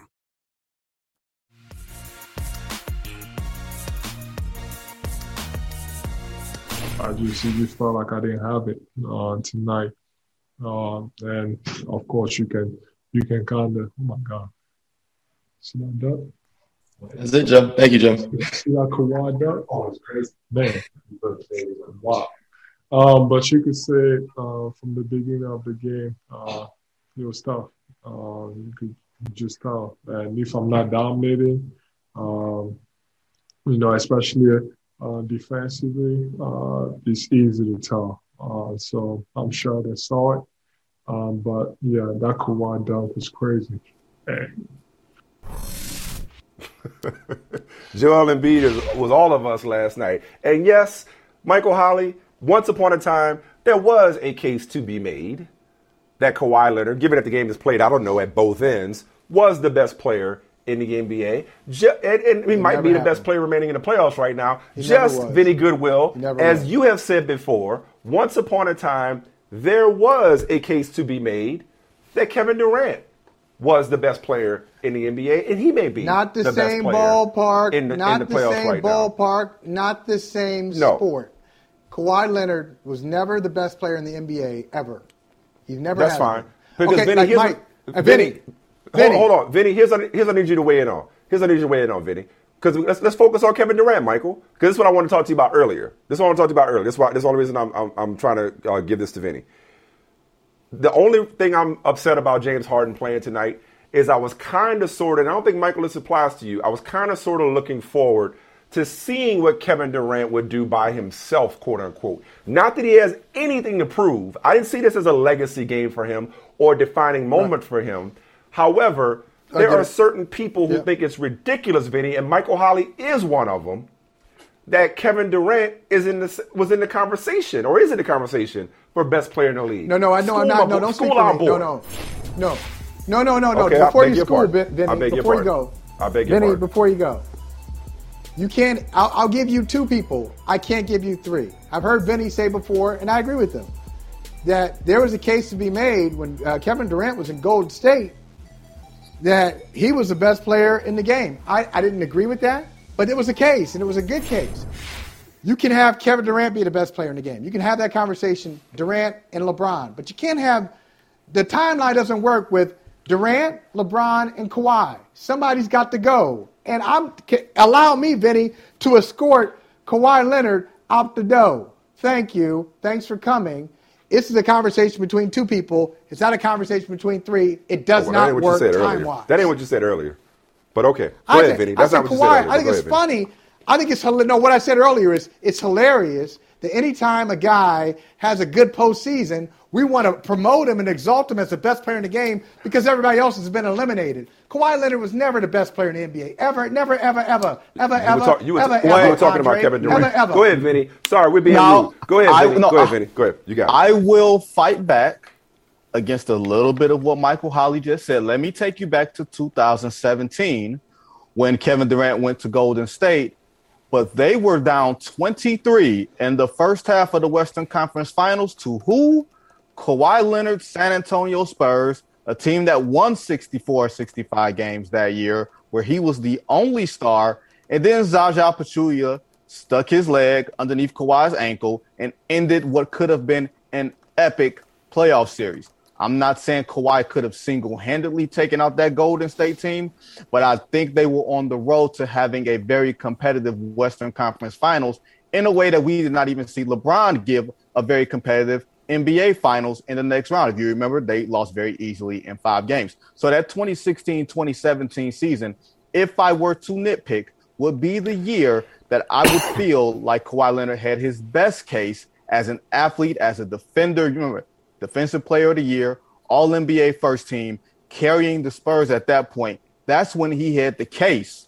You may not have felt it was a strong case, but it was a case to be the best player in basketball. Now to your Kevin Durant point, Michael, where I understand the point, but you're asking Joe Harris to be his second best player. You're asking Blake Griffin to be his third best player, not a Blake Griffin of reasonable health. A Blake Griffin that didn't even play the second half the other day. He would have been walking into a game against a very good team with very few resources next to him. Not necessarily, he didn't need to be a superstar, but he needed at least second, third tier players. Those two guys, God bless them, they're not that. So while I understand your point, I do think even a 70% James Harden tips the scales just a little bit. I still think you're going to need a Herculean effort from Kevin Durant tonight to beat this Milwaukee team because they smell blood. Vinny, I had no clear point to be fair. Like I said a lot there, so I don't want you to misunderstand me. I was not suggesting that whether with or without James Harden, that tonight was some kind of referendum on on Kevin Durant. But I had heard people suggest that, okay, Kevin, now let's see what you can do when you're not surrounded by superstars, as if Kevin Durant wasn't always the best player, and as if anybody, to your point, Vinny, as if anybody was going up against the 2-time MVP and Drew Holiday and Chris Middleton with the rest of those Brooklyn Nets and beating them by themselves. So no, tonight it was not a let's see what Kevin Durant can show improve tonight. However, what I was interested in seeing if he could do is because it feels like, and now I'm on the opposite side of this, whether it's whether it's Kawhi Leonard or Kevin Durant, at some point it's not going to be LeBron's throne. LeBron can't be the best player forever. And I do think that right now, and not just because he's eliminated, but and I know I'm preaching to the choir of Vinny Goodwill, a healthy Kevin Durant is in the conversation for best player in the NBA. A healthy Kevin Durant has been the best player in the NBA for quite a long time. We just don't want to say it because the last person we crowned as best player in the NBA, LeBron took Stephen Curry's lunch in the NBA Finals in 2016. We gave Steph the unanimous MVP in 2016, and Steph had that great season. And we said, you know what? This is Steph's league now. Steph was hurt and everything else, but LeBron hijacked that best player in the NBA crown, and we have been very, very reticent to pass that along. And I'll tell you one better. I think Kevin Durant has been the best player in the NBA for quite a few years, even before he went to Golden State. I think because of the fact that he's been a better, more committed defensive player than LeBron, along with being on par offensive player, if not better offensive player because of his ability to shoot and shoot consistently. Better. Yeah. Oh, yeah, he's a better offensive player. Yeah. LeBron's playmaking, can even out the scales a little bit, but Kevin Durant as a scorer, there is nothing on God's green earth that has been done better than Kevin Durant being a scorer. So I will say that while you can, tilt your scales and say one or the other, I will say from my vantage point, you can shake your head all you want to, Michael Holley, I think Kevin Durant has been the best player in basketball for a very, very, very long time. I know it's blasphemy. The Lord shall strike me down, but I believe that. No, Vinny, I'm just smiling at the dude in the middle. The dude in the middle, after the Lakers were eliminated, it's funny. It's funny because journalists take notes. Most journalists have pretty good memories. Most of them do. Uh-huh. So after the Lakers were eliminated, the guy in the middle came on and was like, "Hey, listen, let's not act like LeBron James wasn't having an MVP season before the injury. So before we start writing off LeBron, and now you own Kevin Durant. Like, come on, you the one lectured us about LeBron and writing them off too quickly. Right? It's two separate conversations. Okay, it's just funny. It's just funny to me. I don't know. Some of us can multitask. Some of us can multitask. Okay, yeah, you multitask. Moving on to the Clippers. Or no, I'm moving on. It's my question. I'm just you call it multitasking. I call it being froggy. Make it a good one. You're being a little froggy. Froggy. It ain't a good one. Make it a good one. It's my question. Floor is yours. It ain't a good one. It ain't got to be a good one. Well, it ain't a good one. My legacy is set. I don't need to prove nothing to you. No. Okay. All right. So. Okay. Anyway, Vinny.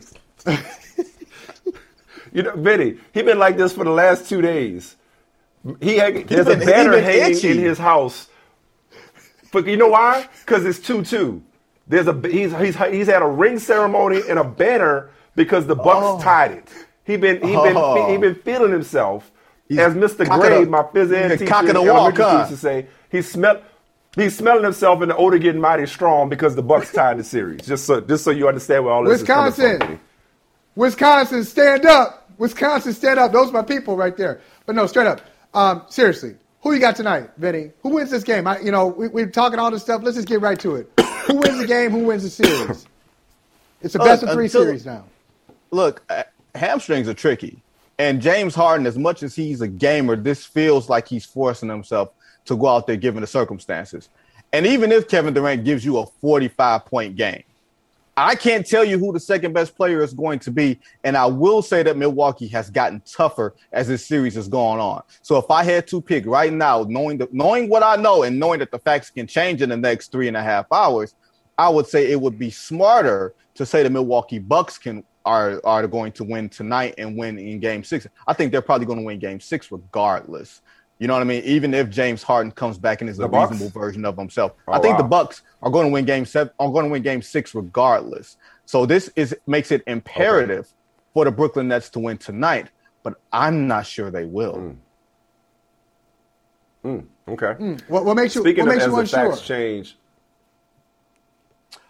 Oh, you said, wait, hold on. It's just you said it was your uncertainty. question. Hold on, Vinny. You can answer that. But just so you know, you said it was your question, so now it was my question. But I'm going to let you slide. I'm going to let you live. Go ahead, Vinny. You can answer his follow-up question that he snuck in there. Okay? Go ahead, Vinny. Come on, Mike. What makes you so sure? Be the bigger man. Be the bigger man. Because my thing is, you can't tell me that Kevin Durant is going to have to score 40 and make sure everybody else gets shots too.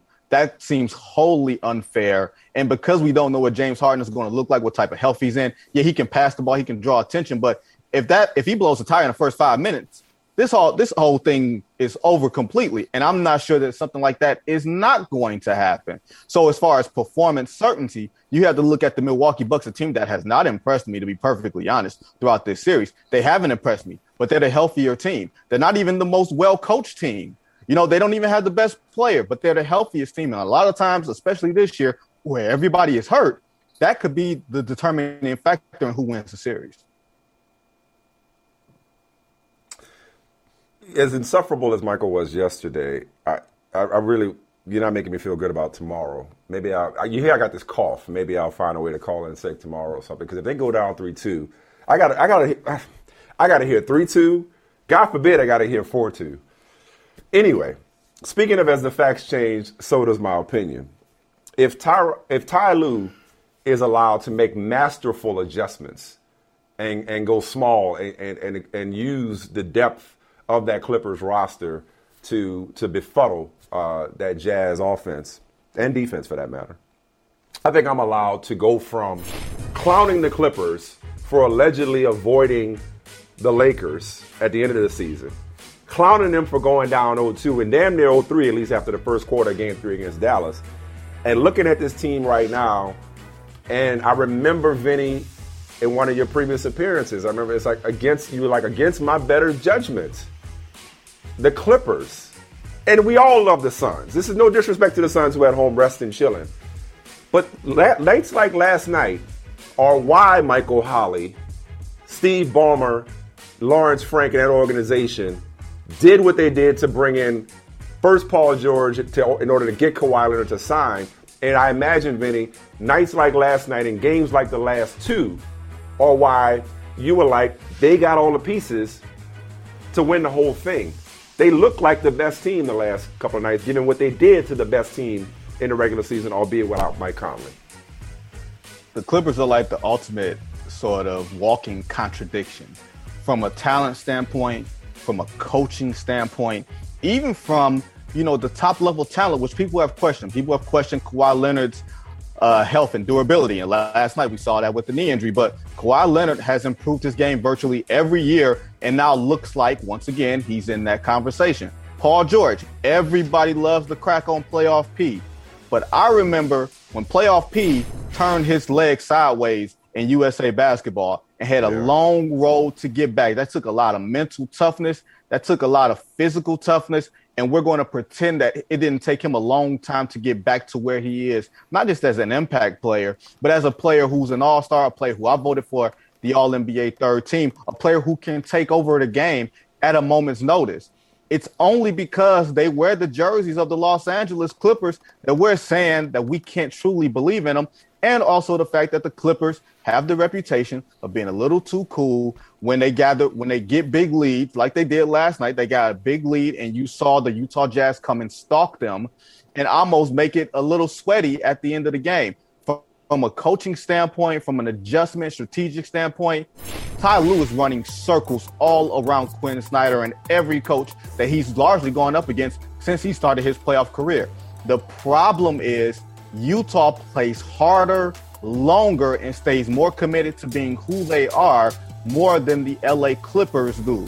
More than the LA Clippers can just rely on their talent. They sometimes take their foot off the gas because they got you down 20. Yeah. And if you play around with a team like Utah, that's going to mess around and bite you in the butt. And even though they've dominated the last 2.5 games, you still got to convince me that the LA Clippers are going to beat them. You don't have to convince me they're the better team. You don't have to convince me that they have championship talent and championship character and championship coaching. You have to convince me that this collection of players, for whatever reason, that when they have a chance to put their foot on your neck, they do not let up.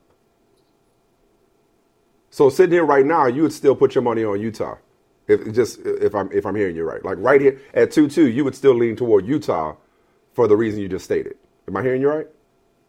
You're not hearing me right, but I can understand why you would make such a prediction. I would say at this point, I would bet. I thought the same thing. But I wouldn't be confident. I'm not confident in it. I'm not confident either way. If you say, well, that's what you know what I mean? It's not a confident thing either way because this looks so. But I didn't blame. I wasn't blaming you. I wasn't calling you on a contradiction. I was just saying that is a great way to, because I think with the Clippers, you want to have it both ways. We all do. You want to respect the talent and you want to respect the components that they have. Right. But they've made it hard, and not just their history. This postseason, they've made it hard to trust them. They've gotten down on 2 in consecutive series before they flipped the switch.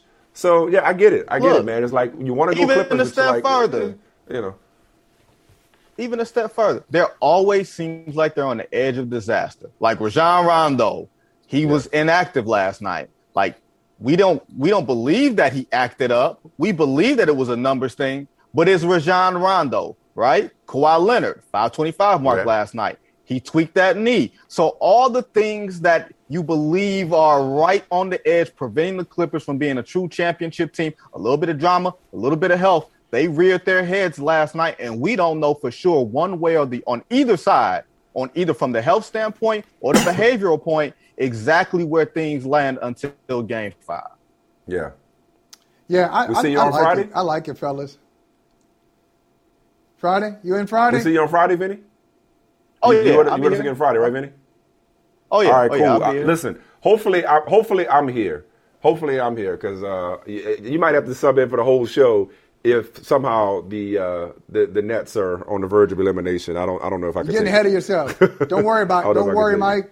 We got a lot of time. We don't know what's going to happen in Game 5. Game 5 is going to be a tough game. He's flexing on you right now. He is flexing. He is. I'm serious. I'm nervous. Up the sarcasm. Vinny, I'm nervous. I'm nervous about Game 5. Hey, Vinny, we appreciate you, man. All right, y'all. See y'all Friday. We'll see you on Friday, brother, man. Thank you. Yes, sir. Reese's Peanut Butter Cups are the greatest, but let me play devil's advocate here. Let's see. So, no, that's a good thing. That's definitely not a problem. Reese's, you did it. You stumped this charming devil.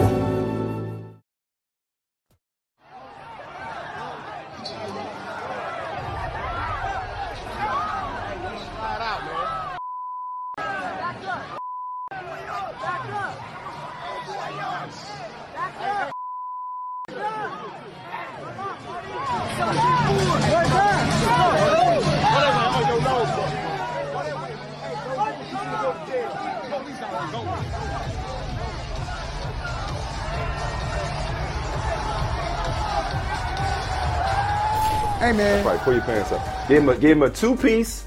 Give him a two-piece and a side of an accurate prediction. See, here's a couple of things. One, now I'm with you, Devin Booker. I need man's info because, Michael, remember what I was talking about, the goon squad that would police these unruly fans? I need that dude because the dude in the Jamal Murray jersey, let this be a lesson. The dude in the Jamal Murray jersey, it was over, okay? I don't know if you can roll it back real quick in a 3-box or something. It was over. He went in for some and then got worked. And then his boy got worked too while he was holding the other one. So you don't know what kind of training or what kind of experience somebody got. That's why it's best just to mind your business. Okay? So my man's is now a viral sensation because he handled his business. Yes. Okay. It was over. It was over. It's over. Okay. Look at the Jamal Murray jersey. See, he's want to be cute. Want to be cute. And now you try to sneak him. See, I'm going to sneak him. Nope. Okay, cool. Now I got you. Now I got you. He got everything he deserved. But here's the thing. It should have been over, but you why is he staying there right now? Why is he staying there? Why is he there? Okay, right now. Why is he staying 27? there? Yeah. 27? Because he lost. He lost, and now he's just trying not to get hit again. Everybody got a plan till they get hit in the face. And at that point, he can't think straight because he's been rocked. He can't think straight. He just was like, I just don't want no more. Please stop. Instead of fighting back or getting away, he's done. He's done. Need man. That's right. All right. Son's in 4. Need man's info. All of us do. All of us need friends like that, and we need more fans like that. Okay? I'm not condoning violence, but I'm appreciating how he was not doing anything, and 27 just decided to try to sneak him, and he got. I don't know why he stayed. 27 with a side of beans and loss. spicy rice. He's just hanging around. What you hanging around for? Get out of there. Get out. Run away. Run away. That's 1. 2. When's the last fight you were in? Last fight. You like? Can you even remember? I remember somebody like. No, I don't. For real, Trent. And because of my experience, I'll just say this. Because of my experience, I know that most people don't know how to fight. Okay? Most people don't know how to fight. They certainly can't last in a fight. And if you actually know how to fight, you know how to avoid a fight. Or you go out of if you know how to fight, you go out of your way to avoid fights. The people who don't know how to fight, 9 out of 10 times are the ones who want to fight and have no idea what they're getting into. When you know how to fight, you don't fight. That's gospel. Some people just want to be crazy. People that know how to fight know that I'm telling the truth on that. They just want to be crazy. Some people don't want to fight, they just want to be crazy. Stay away.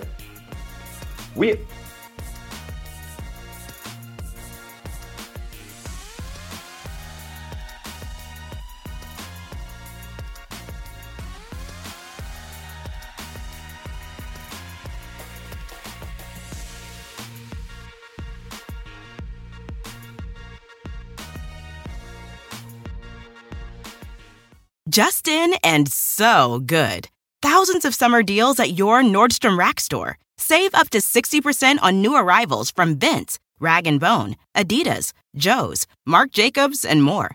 Great brands, great prices every day at Nordstrom Rack. But hurry for first dibs. Get your summer favorites up to 60% off at Nordstrom Rack today. Great brands, great prices. That's why you rack. Reese's Peanut Butter Cups are the greatest, but let me play devil's advocate here. Let's see. So, no, that's a good thing. That's definitely not a problem. Reese's, you did it. You stumped this charming devil.